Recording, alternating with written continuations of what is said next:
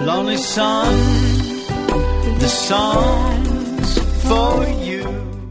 As you know, a vineyard represents a school, an esoteric school. And an esoteric school is designed to create an environment in which an individual can develop. And in that vineyard, there's more than one individual. So there are a number of individuals. But the vineyard is there for the individual to develop. It uses individuals to help the individual develop. I'm going to read a parable about a vineyard found in Matthew chapter 20, verses 1 through 15. For the kingdom of heaven is like the landowner who went out early one morning to hire workers for his vineyard.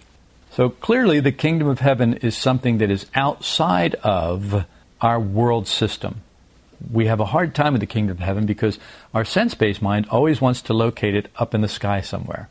There's like this magnet that draws our thoughts upward. You think of turning your eyes heavenward, and you think of looking up. You think of the heavens, and you think of the stars and the galaxies out there. But one of the things that esoteric teachings say is that the kingdom of heaven is within you, that it is at hand, that it's in you right now, that it is a place that is waiting for you to enter it, and that there are certain requirements for you to enter it. And you have to meet those requirements in order to enter this place in yourself where you can meet yourself, your real self, not this thing that you've acquired in life. Your real self, your real I is waiting for you inside of you in this state called the kingdom of heaven. And you will have to do certain things to get into the kingdom of heaven, to get into this state. Just like you have to do certain things to get into a negative state. Now, mostly you know how to do those things automatically. You don't have to make any big effort to get into a negative state. You can just kind of like find your way there like a dog finds its way home or like a homing pigeon finds its way home. So this landowner, he agreed to pay the normal daily wage and sent these men, these workers, out to work. At 9 o'clock in the morning, this is 3 hours later, he was passing through the marketplace and saw some people standing around doing nothing. So he hired them, telling them he would pay them whatever was right at the end of the day. So they went to work in the vineyard. 3 hours later, he went out at noon. Then again, 3 hours after that, at 3 o'clock, he did the same thing. At 5 o'clock that afternoon, he was in town again. He saw some more people standing around. He asked them, "Why haven't you been working today?" They replied, "Because no one hired us."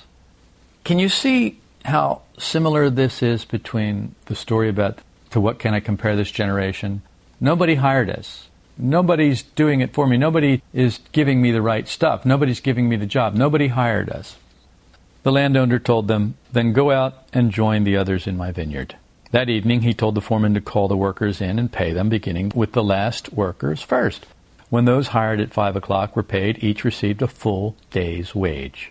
When those hired first came to get their pay, the guys who started at 6 a.m., they assumed they would receive more. But they too were paid a day's wage. When they received their pay, they protested to the owner, "Those people worked only 1 hour, and yet you've paid them just as much as you paid us, who worked all day in the scorching heat." He answered one of them, "Friend, I haven't been unfair. Didn't you agree to work all day for the usual wage?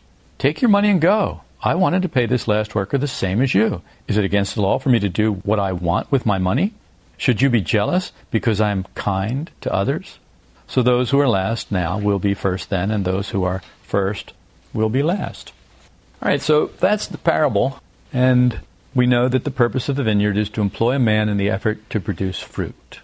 The purpose of an esoteric school is to employ a man, an individual, man or woman, if you're of that particular mindset, that you have to hear it that way, then a man or a woman to produce fruit. On the literal sense level, the fruit is grapes, which will be used to produce wine. At the esoteric level, man finds work in the vineyard, and the fruit produced is in man. Not everyone works in a vineyard. One must be hired. You may also think, well, many are called, but few are chosen.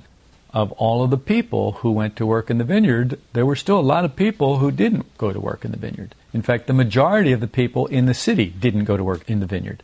The majority of people in life don't go to work in the vineyard. You have to be hired. Now, what kind of people are hired? Workers. In other words, good householders who are ready to work. who have done something in life and they're ready to work. Those are the people who can be called to go to work in a vineyard. Do all of them go to work just because they can be hired? No. Some of them don't. A vineyard may produce in a man either good fruit or bad fruit. A man who studies these ideas, knows about them, even teaches them, may produce only sour grapes. Darshan Singh said, "We cannot achieve our goal simply by reading books and scriptures. Spirituality does not merely postulate some truth about the nature of life. It offers a way to experience these truths firsthand by spiritual practices. But not everyone who is hired for these spiritual practices will go into the vineyard and work. The aim of these teachings is to produce new thoughts and new feelings in you. This aim can't be realized if one is unable to see the beauty in the vineyard. If you can't see the beauty in the vineyard, you're not going to have your thoughts and your feelings changed. You're not going to have new thoughts and new feelings produced in you. You've got to be able to see the beauty in the vineyard. We talked about this when we talked a few weeks ago about a beautiful mind. The most beautiful esoteric idea is that you can remember yourself. And the reason you can remember yourself is because you were created a self-developing organism. This idea is so heavy, it's so weighty, it's so dense with meaning that it can be talked about again and again and again. We could look at it over and over and over again and still discover new things about it. Because it's the truth. It's the truth that came down to this level that we're on, from a much, much higher level. We don't even know how high. It came down from the kingdom of heaven. Now remember, the kingdom of heaven is within you, so the truth is within you. But in order to enter it, to where the truth is, you've got to meet certain requirements. You can't just walk in any old way. Remember the parable about the wedding feast and the guy who ended up in the wedding feast, but he didn't have any wedding garments. Well, he was tossed out. Then there was weeping and gnashing of teeth. Well, what does that mean? Well, why did you toss me out? That's not fair. That's what it means. Interestingly, a grape blossom isn't very pretty. Now, not many people have seen grape blossoms, but I did look up pictures of grape blossoms. And they don't really have leaves so much. They just kind of have these little sticks. They look like these little pointy kind of sticks with a little bulb thing on the end, and it never really develops into a petal. I mean, it has leaves, but it doesn't really develop into a petal like a flower, like a rose might, or like some other flower would. So it's not very pretty. As a matter of fact, it's kind of ugly. The vine is prized for its fruit. It's not prized for its flower. Unfortunately, with our minds, we prize everything for the flower, and we don't really care that much about the fruit. And another way they say that is, if you give a man new wine, he doesn't really like it. He says, no, the old is better. We're talking about new thoughts and new feelings.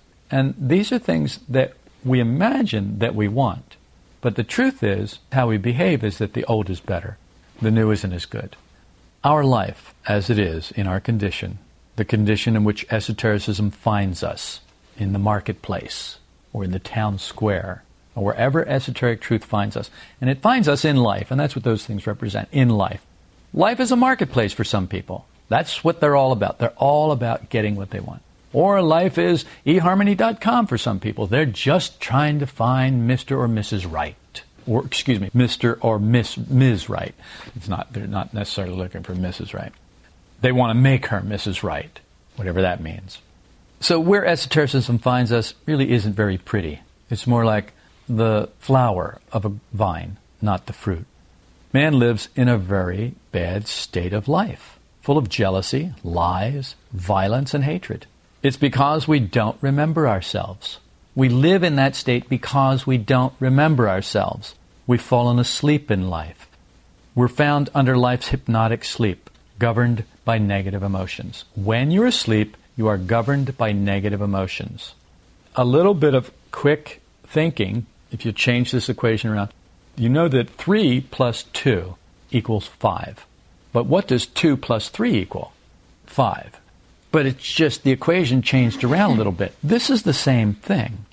We're found under life's hypnotic sleep, governed by negative emotions. So we know that if we get under life's hypnotic sleep, then we're going to be governed by negative emotions. That's 3 plus 2 equals 5. But what we don't often look at is when we are having negative emotions, we are asleep. That's 2 + 3 = 5. We don't see it that way. There's something that blocks us from seeing it that way. We think that if we're under life's hypnotic sleep, okay, we're governed by negative emotions. Life did it to us. But if we're having negative emotions, we don't see that we're asleep because we imagine we're awake. That's our blind spot. And it's a blind spot that you're not going to have revealed to you in the first line of work. Unless we try to awaken in ourselves, each of us, separately, will remain under the power of hypnotic sleep, governed by the wrong influences. And chief among those wrong influences, the major one, is going to be negative emotions. So there is this effort that needs to be made in the first line of work. Each of us separately must try to awaken in ourselves. But it's not enough to simply try to awaken in yourself. It is not enough. Now, there are people who think it is enough, and they think they're doing just fine. And that's okay. They will do that. But what this work teaches, what esoteric Christianity teaches, is it's not enough, no matter what you think. So you may not like this new thought or this new feeling. It may not seem like a very good one to you. But this is the purpose of this work, to produce new thoughts and new feelings in you. The world is the way it is because two sleeping people will never understand each other. That's why the world is the way it is, because two sleeping people will never understand each other. Now, if you have two people trying to awaken, there's a possibility that they can understand each other, but only where they meet with esoteric ideas. They're not going to understand each other anywhere else. If they meet with esoteric ideas, if they make that their foundation, then they will have a possibility of understanding one another. There are 4 states of consciousness, as you know: physical sleep, psychological sleep, self-remembering, and man awake. Okay, so the first state of consciousness, physical sleep, is when you're lying on your bed, snoring, or whatever you're doing. The second one is psychological sleep, also called waking sleep, and that is when your moving center becomes active. So you get out of your bed and you can brush your teeth and shower and do all the things you do mechanically. That's called waking sleep. But in that state of waking sleep, we imagine that we are fully awake. The third state of consciousness is man awakening, and it's only open to people who begin to see that their ordinary state of consciousness, psychological sleep, is literally psychological sleep, that they are literally asleep with their moving center active. The only people who can get into the third state of consciousness are those who discover the second state of consciousness. You can be told about it, but that doesn't mean anything. You have to discover it yourself, and that's where that first thing happens. Unless we try to awaken in ourselves, each of us separately will remain under the power of hypnotic sleep, and then, of course, we remain governed by the wrong influences, and the wrong influences are negative emotions. And there are others as well, but those are the major wrong influences. So self-remembering is man awakening. Then the fourth state of consciousness, which we really won't talk much about because we really can't say much about it, is objective consciousness. Now, mankind is not awake. Let's just get that straight. He's living in the second state, waking sleep. It's different from the first state, which is physical sleep, in that, as I've said, the moving center is active in the second state of consciousness. There are 2 states of consciousness where man doesn't have to practice external considering or self-remembering. The fourth state is objective consciousness. You don't have to practice self-remembering. You don't have to practice external considering there. The second state of consciousness is waking sleep. You don't have to practice external considering, and you don't have to practice self-remembering there, because you imagine that you're already awake and that you already externally consider everybody. So you don't have to practice it. So the fourth and the second states of consciousness are the places where you don't have to practice those things. Well, then where do you have to practice those things? The only place you can practice those things is in the third state of consciousness, in man awakening, in the state of self-remembering. In the fourth state, he would see things as they really are, both himself and others. He'd be fully awake, which is the object of esoteric teachings. It's what the vineyard is for. It's to finally produce a man who is fully awake. It's to produce the fullness of what wine can be, what a man can be. The fullness of what man can be is a man fully awake. That is the purpose of esoteric teachings. That is the purpose of the vineyard. The second state, he imagines himself already fully awake. He'll feel no need to practice external considering or self-remembering. He imagines he sees things as they really are, both himself and others. If you are asked about a person, you have an opinion about that person. You don't call it an opinion. You say that's who that person is. You are certain of it. You don't question it because you're in the second state of consciousness, waking sleep. If you're awakening and someone asks you who that person is, Curtis and I had this conversation yesterday afternoon, or a conversation like this. We were talking about someone who he's having problems with. And he said, well, he's this and he's that. And Curtis was in the second state of consciousness. His mouth was moving, but he was sound asleep. And I said, well, Curtis, he's not really like that. He has an eye like that. He may have a lot of eyes like that. Then he has a lot of these other eyes, too, and he has a lot of these other eyes. And I started to point out all the different eyes. Well, what happened was Curtis moved from the second state of consciousness into the third state of consciousness. Well, the third state of consciousness is man awakening. In other words, he started to see things. Oh, that's right. I remember now. That's right. These ideas are something that I apply to this person, too, and in this situation right now. So that was what happened, my illustration. So we imagine we see things as they really are until we get a glimpse of things as they really are. And then we see that we were wrong. There are some people who can't be wrong. They can't do this work. That's it. You can't be wrong. You can't do this work. That's all there is to it. You have to be able to be wrong in order to do this work. And the more wrong you can be, the more of this work you can do. Now that's kind of sad in a way when you consider you spend most of your life being right. So you spend most of your life in the second state of consciousness where you can't do this work. You just imagine that you see everything as it really is and everyone as they really are, even yourself. So I see how I really am. All these other people don't appreciate me. The second state is a most effective way to ward against the third and fourth states. It completely blocks the way because imagination satisfies every center in a man. Self-satisfied men don't seek to remember themselves. Self-satisfied men aren't out in the marketplace looking to be hired to work in a vineyard. Due to these conditions, it's necessary to do work every day on 3 areas we've talked about for the past 3 weeks. Those areas, I'm sure you remember, are negative emotions, identifying, and internal considering. These are the 3 big areas that we have to work on every day. If you're going to work in the vineyard, you need to work in the vineyard on these 3 areas. Negative emotions, identifying, and internal considering. Unfortunately, these things aren't easy to work against. If we have an aim to awaken, they become a little bit easier to work against. If we're sincere, we're shown internally how they keep us asleep. The problem is we can be sincere and not see how they keep us asleep. You have to be sincere and willing to be wrong, because you're not going to see. When Curtis and I were talking about this individual yesterday, or he was talking about the person, and I said, well, no, they aren't just like that. They're also like this. There are many eyes in that person. He started to wake up, but in order to wake up, he had to be wrong. He had to admit that he was wrong. He had to admit that he was asleep. But the problem is with the second state is we can't seem to admit that we're asleep because we can't feel it. We imagine we're awake. We're satisfied in ourselves. Self-satisfied people don't awaken. When you begin to awaken, some very strange things begin to happen in you. Most people turn back at this stage. Beginning to awaken is like having 2 clocks, each clock telling a different time. We've all got an antique clock. It's the prized antique grandfather clock that we keep here or we keep there, and it's in a prominent position in our house. And what that means is the antique clock is the way we think. If we go on thinking as we always have, that's the time that we're running by. We have that clock inside of us telling us that time. This clock is prized by the world.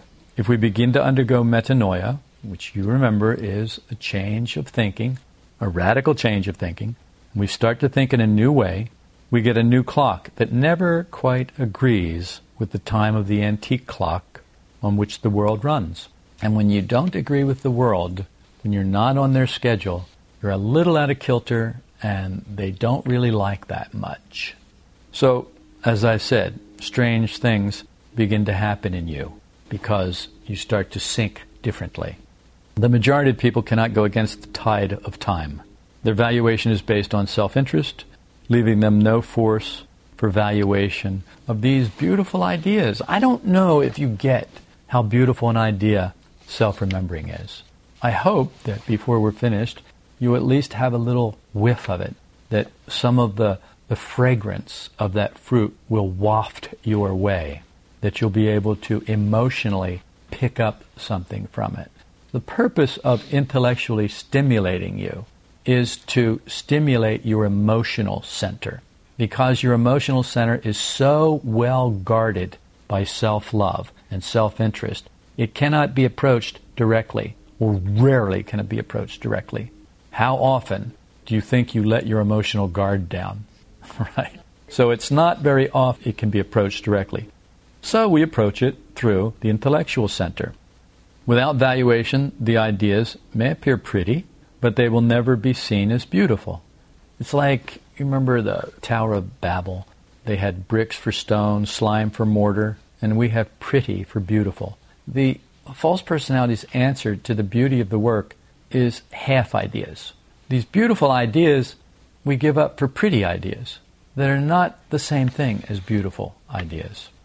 Esoteric teachings agree we came down from a very high level and were plunged through the planetary worlds onto this earth and surrounded by flesh and blood. Who you are has been surrounded by, or encased in, or encrusted in flesh and blood. But it's not who you are. Sadly, we became hypnotized by this life, by worldly things, and self-love began to dominate us. And that self-love resides pretty much in the body and our body identification. We have something in us this life can't ever satisfy. No matter how many honors you receive, no matter how much wealth you accumulate, or anything like that, you will not be satisfied. This is the first stage towards self-remembering. This dissatisfaction is the first stage towards self-remembering. Sadly, there are many people who think that once they're dissatisfied with life, that they're remembering themselves. No, you're just being negative. That's all. You're just dissatisfied with life. Unless you start to remember yourself, unless you start to use these ideas, unless you start to value these ideas and see the beauty of them, you'll stay in being dissatisfied. It's like growing some leaves. Then you begin to feel the beauty of the work, ideas, which is like producing blossoms. You see far more than you did before. Finally comes the fruit stage, in which you must produce grapes. It's only possible when you begin to see the goodness in a big way and will it. You've got to be able to see the goodness of these ideas in a big way. Bigger than yourself. Much bigger than yourself. I know that your life is the only life that's important to you. I get that. When I say your life, I mean, of course, your wife, your husband, your children, your mother, your father, your sister, your brother. Your life, whatever your life is the only thing that's important to you. I get that. That's part of the hypnotic sleep of life. That's part of the second state of consciousness. If our goodness remains in life, our grapes are sour. Like the workers who were negative because some got paid the same as they were paid when they worked all day and these other guys didn't. And they produced sour grapes. They were in the same vineyard, but they produced sour grapes because they couldn't see the beauty of the idea. What was the idea? The idea that this belongs to me and I can do with it whatever I want, and if I choose to be kind to these people and give them more, then that's my choice. But they couldn't see it that way because they were so full of self-love, so self-centered, so full of self-interest that they couldn't see the beauty of the ideas. Because the ideas are so much bigger that they have to include all of these other people. All of these other people who we have excluded. We must each try to see the meaning of esotericism for ourselves, its goodness, in our understanding hearts. In your understanding heart, you must begin to see the goodness of these ideas, the hugeness of these ideas, the beauty of these ideas. And then you've got to will it, because your false personality will not go willingly. You must will it and strive for it. Your false personality will attempt to hinder you. If we're evil and hate, no fruit can come except sour grapes. It's necessary to work on one's being. If you don't work on your being, this teaching can't possibly produce any good fruit in you. You light up an instant matter, what's part of a cosmic ladder.